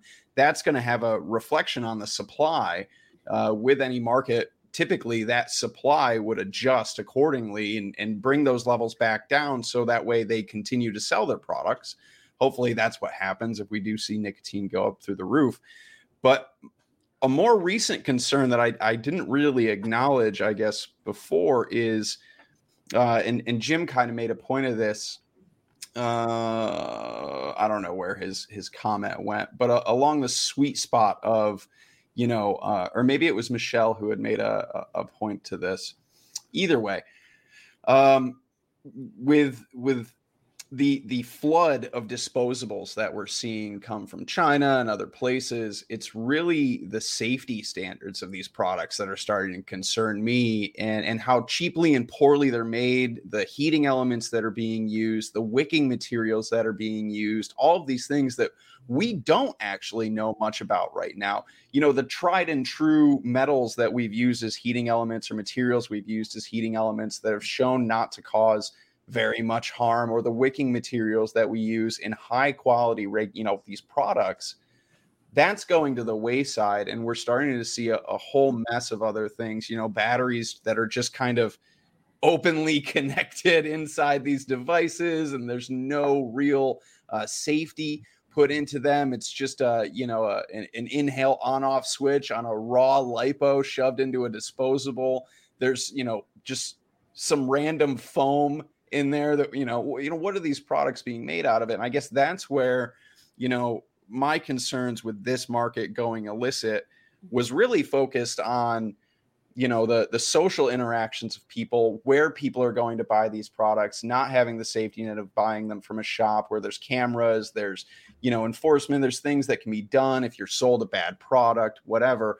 Those go away immediately when you get onto the illicit market. When you get into somebody's back seat to buy drugs and then you get thrown out at 30 miles an hour, speaking from experience, you don't have much safety net there. You don't really have anybody to go to. When am I going to go to the cops? Hey, my drug deal went bad. Can you help me? Like, that doesn't work. So I think when we're moving into this is kind of where my concerns are shifting. Like, I still have a lot of concern about that, how and where people are going to buy their products. But now my concerns really are like, we don't know how safe some of these things are, and the quality control, none of that's there. No, what are your guys' concerns? Is that a concern for you So guys? Jim has a question for you too. Like, I didn't vape in 2009. But I spent a lot of time reading everything everyone who was vaping in 2009, 2010, 2008 wrote to each other. And those were the concerns, whether or not they were warranted at the time. Those were a lot, like, people were concerned, especially at the very beginning. Like, what is this that I am using? And I think by accident in some way of like history and technology, it turned out that it was kind of safe. And I think we're kind of going back to that time where there's uncertainty. So Jim's question, which like, I think that I don't have the answer. Maybe Logan does. It was asked to him anyway, but just the idea of like, do we have evidence that there's like massive safe products out there? Yeah. And I would agree with Jim here. Like it will keep vaping widely available. The problem that we have, though, is that like if there is an unknown or if there is something, and this isn't really like, it's not this is more just within family, it's something vaping should think about, is the fact that, you know, this was a much smaller thing when it started out, and there was a very strong online community started by somebody who was a vapor, or multiple online communities started by people who were vapors on separate platforms that were not policed by, you know, morals and norms and like public crises about like letting too many Nazis on and like whatever. So they were able to talk this shit out and have a safe market by virtue of having consumers sort of police the great dealer, like all of this kind of stuff. And now we're going back to that time, but this has grown enough that people are not going to go back onto like ECF and stuff like that. Like, that's just not going to happen. Sure. I guess one of my points is, to answer Jim, I guess, you know, where I've seen it, I don't have really evidence, but I've seen recent, you know, teardowns of some of the you know, extremely cheap disposables that are being produced overseas and that are coming over here. And it kind of reminds me of like, you know, the days of blue aquarium foam. There's a reason we moved past blue aquarium foam, Jim. you know, there's concerns there. There's better quality materials that we know are not going to add on any additional health risks, albeit they're probably low to begin with. But why add on additional health concerns to products when we could simply regulate them? You know what I mean? Like, I guess I just do have concerns with how low a quality some of these products are going to get and how dangerous they may become the further that we move down this line. Right now, widely available illicit disposables or whatever that are on the market, sure, maybe they're fine, but is there going to come a point where we go, how cheap can we really make these? Well, and how do we respond as people that have been speaking for vaping? How do we respond to that possibility? Because it can't just be, and we're all worried about it too, because we're users, right? But I think that, you know, if it continues to move towards prohibition in the way that it's doing, I think obviously you have to sort of fight that and you have to do the sort of legislative thing. But I think groups like CASA will have to continue to focus and perhaps emphasize even more. And I don't know how you'll do it because you don't have a lot of funding and you don't have a lot of people. And I'm not, but I think that the vaping community in general, like, we are going to have to also find ways to make sure that information can get out to new users and to people, like, of how to do a thing safely. And I think we all sort of take it for granted back with the blue aquarium foam and stuff that we didn't end up keep doing somewhat dumb things that people might have thought was okay at the time. But we're like kind of moving back to that stage, but we've got more of like a hornet's nest of it's like you can't just talk to one audience anymore. And so how do we make sure that this stays safe even when it's illicit, as we fight for it not to be? And I do think that's a legitimate concern. I don't like the black market argument being used as a scare tactic, because I do think at the end of the day, like, those dangers don't exist right now here. And I think it kind of allows the enemy or like the people trying to, like, it can empower them to be like, look at how much scarier this is than we actually even thought.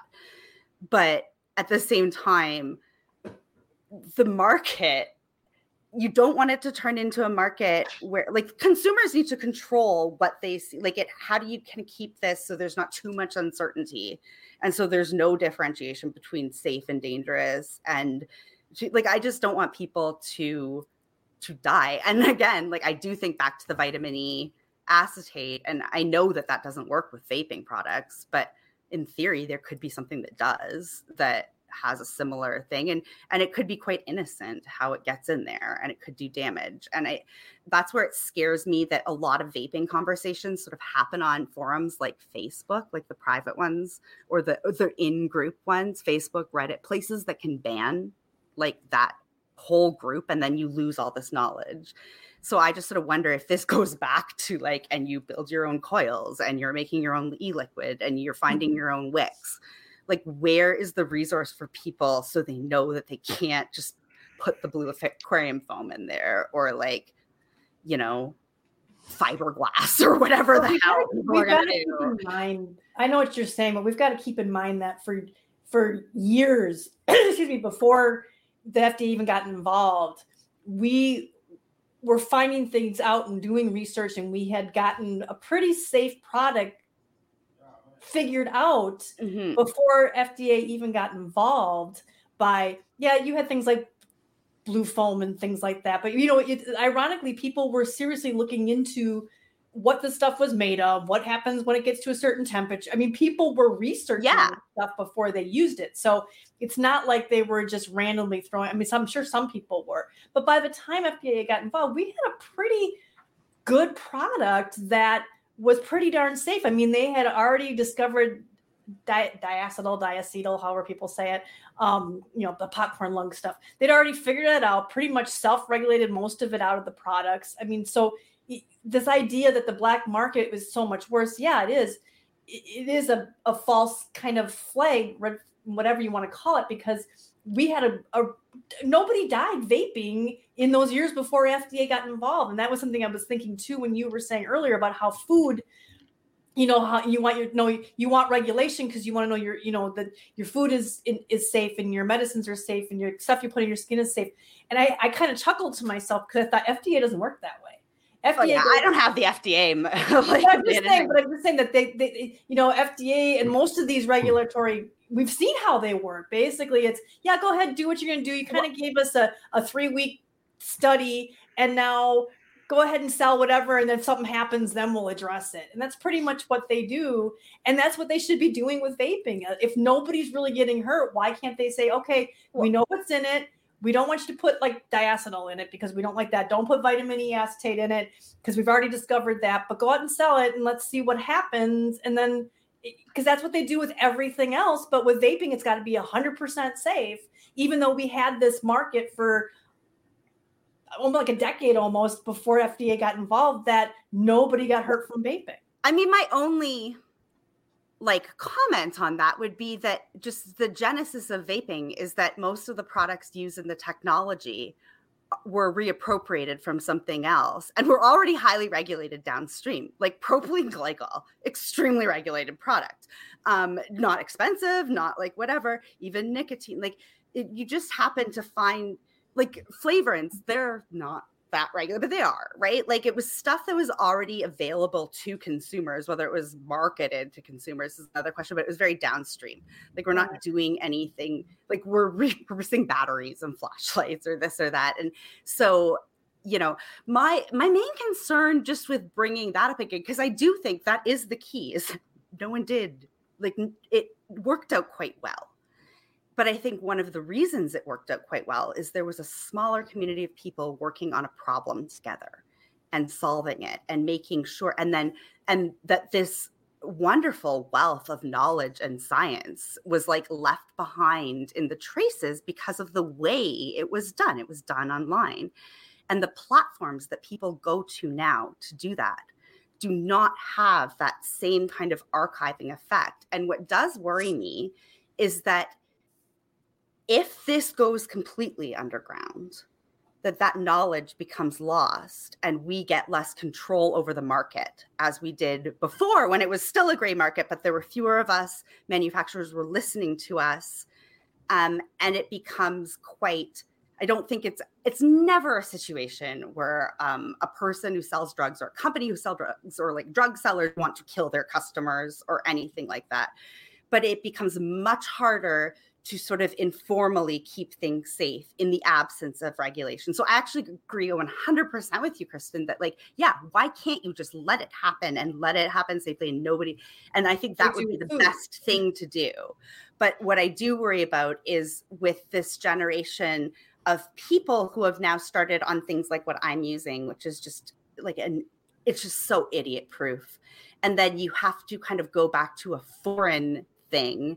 And, where are the resources going to be if like they continue to crack down on things like vaping groups on Facebook? Like, I know kids aren't going to go to Facebook, but like, you know what I'm saying? Like, where is the network to make sure that as you do this, you don't do something by accident that's dumb and that dumb thing doesn't grow into a thing that becomes normal.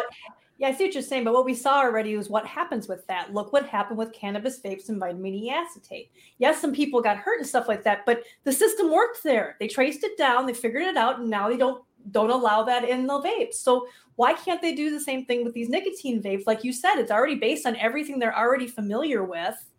And they've got all these decades of very few, if any, I mean, there's been not a single death from vaping from, as opposed to smoking, if you use it as directed or how intended, it could kill you. Whereas with vaping, people using it as directed, as intended, and the poisonings we've had have been kids drinking, DIY liquids and stuff like that, or batteries being exploding that weren't charged properly or the wrong batteries. There's going to be nothing's 100% safe. But the same thing. They already know everything that's in these.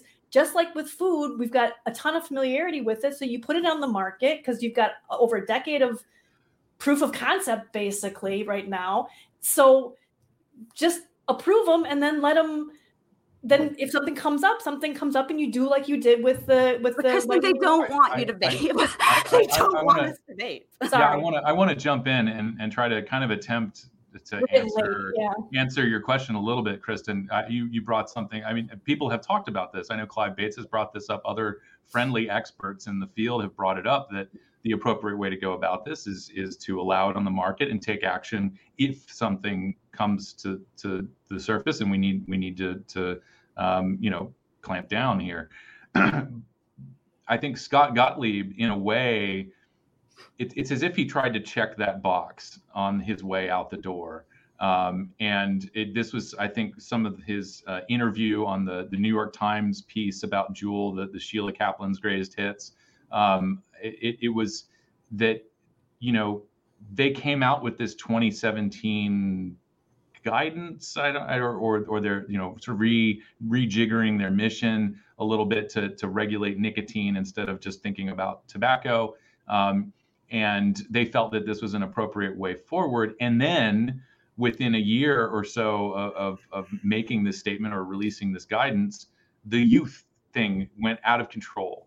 And one of the things that you bring up in the article, Jacob, was, that the abstinence-only mindset in the U.S. has led to misinformation promoted by alarmist media coverage, and so on. I think you maybe went a little bit a different direction there, but in a way, they've sort of taken advantage of that. They have constructed this weird, not quite reality where, well, we did do that. We did let the vapor companies go do their thing, and then the kids started using it, so we had to take action. It's not specific to any quality control issues, but more of that they, which I think is on par with misinformation, and it's a false narrative. It's because we've been trying to, really, I think, put the youth use numbers into context, but it's not getting out to the rest of the world, and we are panicked by the campaigns and so on. But that was my stab at that. And I don't know if, Jacob, you have a different view on that or a different take or any more. I think that was a good summary of how how things happened during that period. It's so crazy. And so much prohibition seems to be supported by the whole Save the Children thing and false narratives and blowing out the numbers and just blatant. I mean, the only thing I can think of that I can compare tobacco control is flat earth believers. You know, they only see what they want to see, and they completely dismiss any science that's put in front of them and say, but what about, but I feel, but it's only what I can see is what counts. You know, it just makes me crazy that these people are in power. And I love what you said before, Amelia, about, and I had never thought of that, about how these people in tobacco control weren't really under a microscope. Everybody just kind of trusted them and said, yeah, they're good people. They're doing the Lord's work, basically, to put it that way. And you're right. They aren't used to people suddenly going, wait, you're doing what? You're saying what? You know, let me see the science a little bit closer. What do you mean seizures? What do you mean? You know, like the one that just came out of Australia was ridiculous. That whole review of the science, and it's definitive now that vaping is not better than smoking, and that it's causing kids to smoke. And if you get down and read what they're reviewing, it's ridiculous. You might want to look into that one, Jacob. Yeah, I didn't know about that. I'll check that out. I mean, just quickly, one of the things that I would like to say, I mean, coming into this space again, like from an academic position, and learning the history of vaping and the vaping community and their encounter with the people that were responsible for studying smoking and dealing with smoking, there was a real sort of betrayal of trust and something like I don't know that you can really pin it down in like an IRB regulation, but I would say like just a very unethical relation, and it was people who really sort of trusted, as we're told to do, was trusted the scientists. Now, there's some question to me as to like whether that's the right term for some of these people, but you know, there was a genuine trust and belief, and I think that was taken advantage of, and I think really the field kind of has to own that, even the ones who are friendly to this now. And honestly, all of people like academia, people that get paid to be objective and to learn things and whatever, I think that's kind of on institutions as a whole. We have these departments where the norms are so wildly different from what we would consider to be good inquiry. And I think ultimately, like, that's one of the things that's kind of soured me on this, and I probably need to get past it. But I do think that it's just, I hate sort of seeing that the expertise associated with this and the expert field, to a certain extent, didn't know what they were talking about from the beginning, and that the people that do and did and whatever, that it kind of turned them against each other. Because I think that's one of the things that I still love vaping because of it, but made me want to study it, was like I saw a whole field of people that were working on a problem and solving it in a way that was not any different than great laboratories and whatever, but it was a bunch of users, and the science and the inquiry that went on to end up in what we have now it's just so rare to see that in the making, and that even happens. And it just kind of sucks that's so discredited, and that the people that really could have been wonderful collaborators, had they been able to see this in a different way and had they had better incentives, that those people ended up kind of taking this towards a different direction, and that it's, you know, a bit of a shit show now. Sorry. But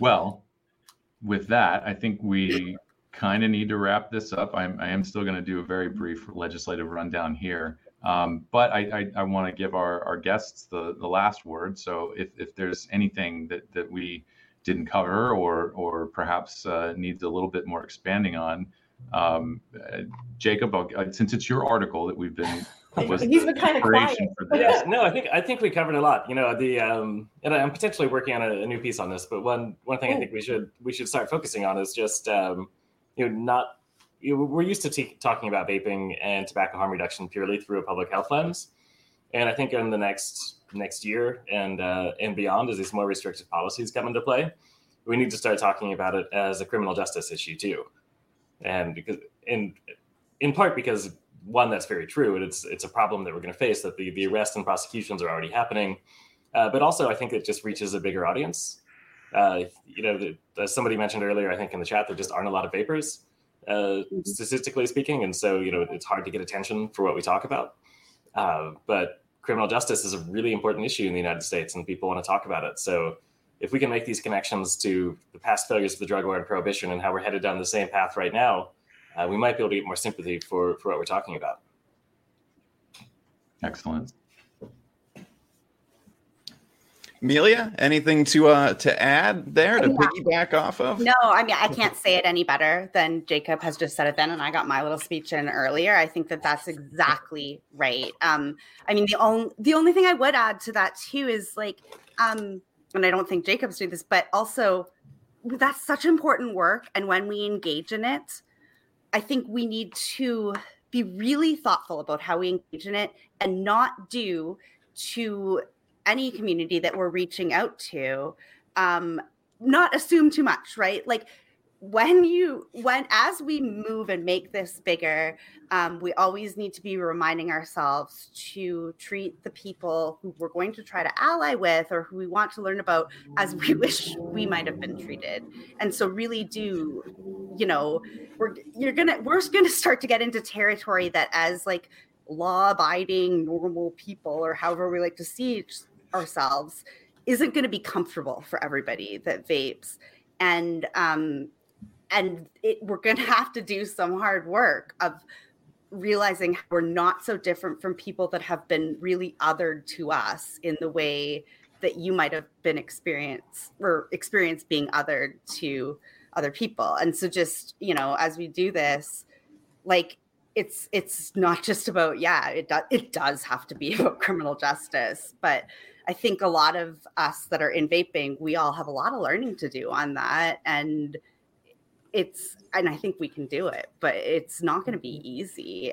But it's really important. And that's kind of where we're going to have to go. So. Yeah, absolutely. Yeah, we probably have less learning to do about it than many of the people in tobacco control. Though. This is true. The bar is set quite low at this point. All right. Well, before Alex gets into legislation, definitely want to thank both of you so much for joining us for this discussion this week. Excellent discussion, excellent article, Jacob. Love all the stuff you write, from books to articles to quick reads about mocktails. I don't know how familiar everybody is with all of Jacob's writings, but that's some of my favorite stuff is I just love the idea of mocktails. I don't know why. Anyways, thank you guys again so much. If you'd like to stick around, you absolutely can. You can hang out while Alex goes through our legislative rundown and what we're going to keep our eyes and ears on this week. If not, that's absolutely okay too. If you got other things going on, we've kept you now for almost 2 hours. So you both have after her road trip. You're more than welcome to move on. But thank you guys so much. Absolutely. And Alex, if you are you ready? I'm ready. You're ready for the thing? All right, you guys, we're gonna do the thing. Let's do the darn thing. All right.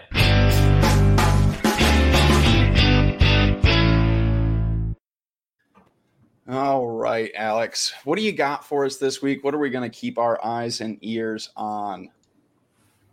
All right. So we'll go to the big map here eventually. We're going to start off in Colorado because alphabetical order. I think this is the same update from last week. There was a hearing held and there at one point was an amendment that allowed for an exemption for adult-only establishments that would still be allowed to sell vapor products, but more powerful lobbies got involved here, and so the exemptions were limited to, I believe, hookah lounges. I think menthol might have even gotten a pass here. Don't quote me on that. You can, of course, go read the legislation for yourself if an updated version is available on Colorado's website, which, as far as I can tell, I didn't check it this morning. The last update to the bill that you can read was on March 18th. I guess I do still have to count the months on my hands. So this has been a heavily amended bill, and it is still in the House. The next step for this is the House Appropriations Committee. Not clear on what kind of testimony that committee will be taking, what will be relevant for their ears, but it is still moving through the process. That is HB 1064. So if you are in Colorado, by all means, send a message to your lawmakers in advance of the next hearing, and as many contacts as we can get with, encouraging lawmakers to oppose this, the better.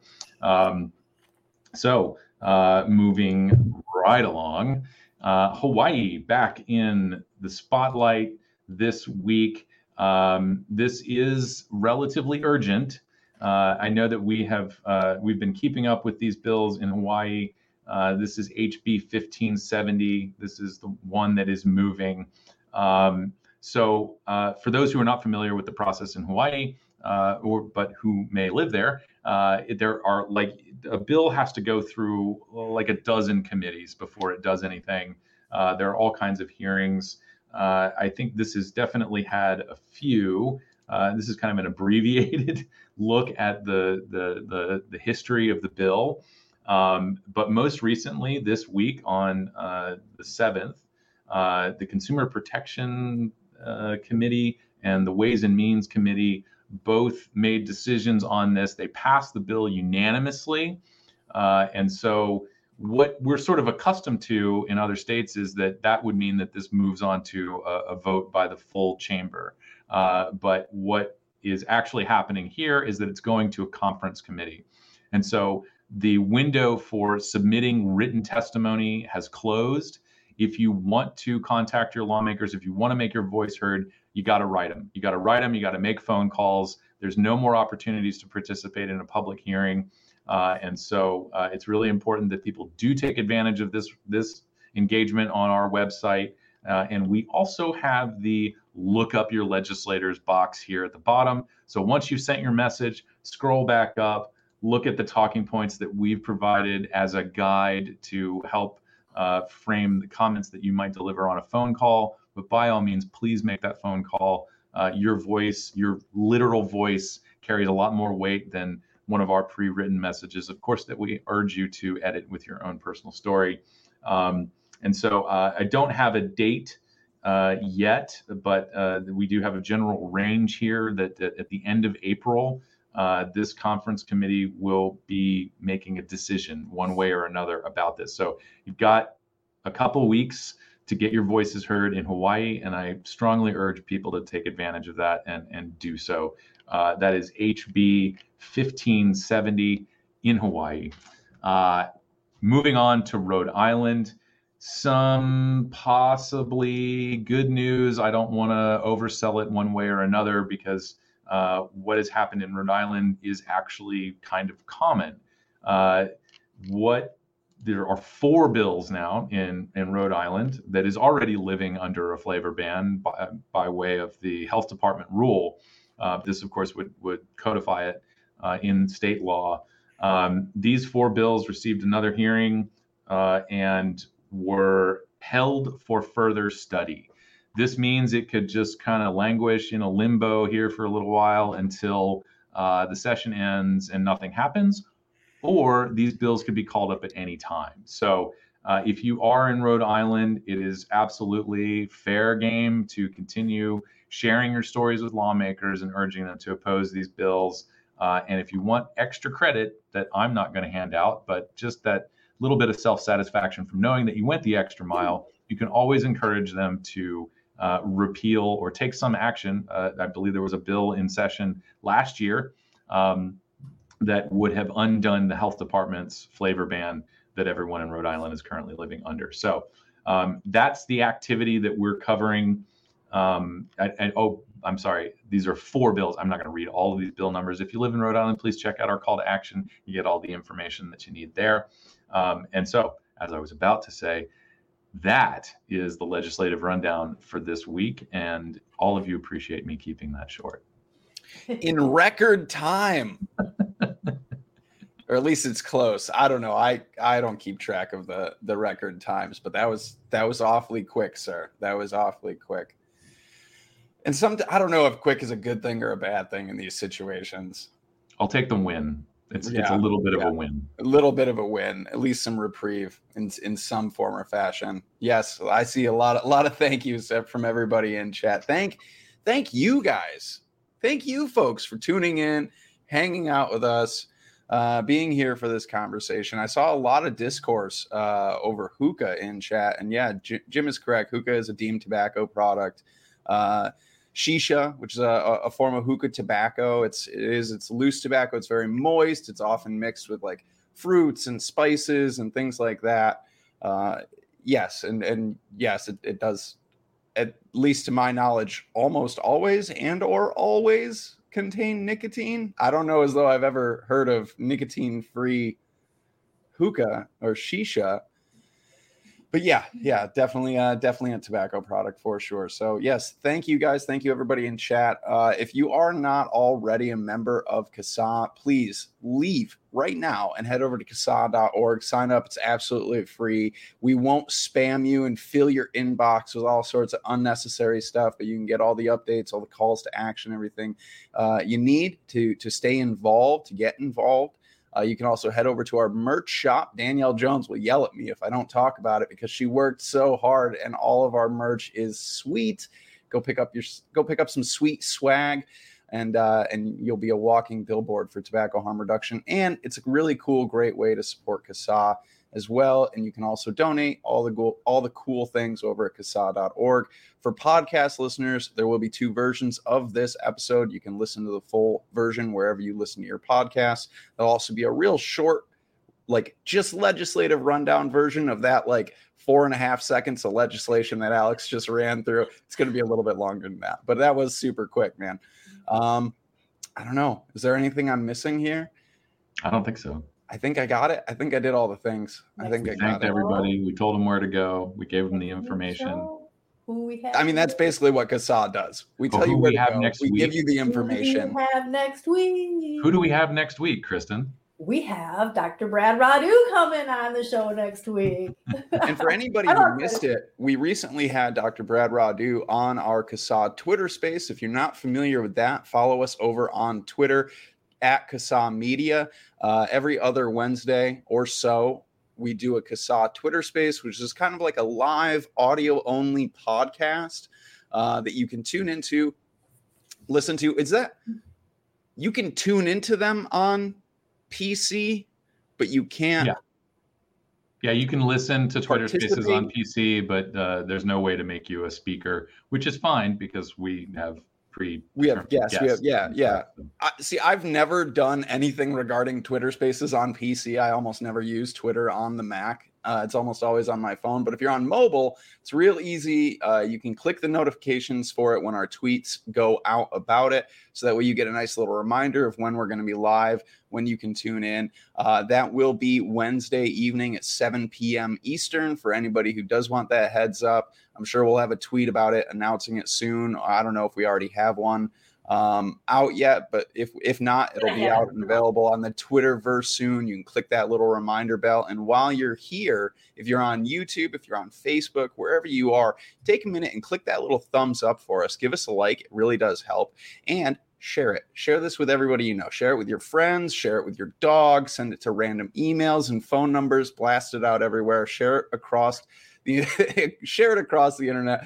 I know. Please don't just send it to random numbers, or do. I can't condemn or condone it. So either way, that's going to do it for us this week. As far as I know, we will be back next Saturday. Yeah, with Dr. Brad. As long as the world doesn't fall apart and we can get Dr. Brad to figure out his microphone, we will be back. Sorry, Dr. Brad.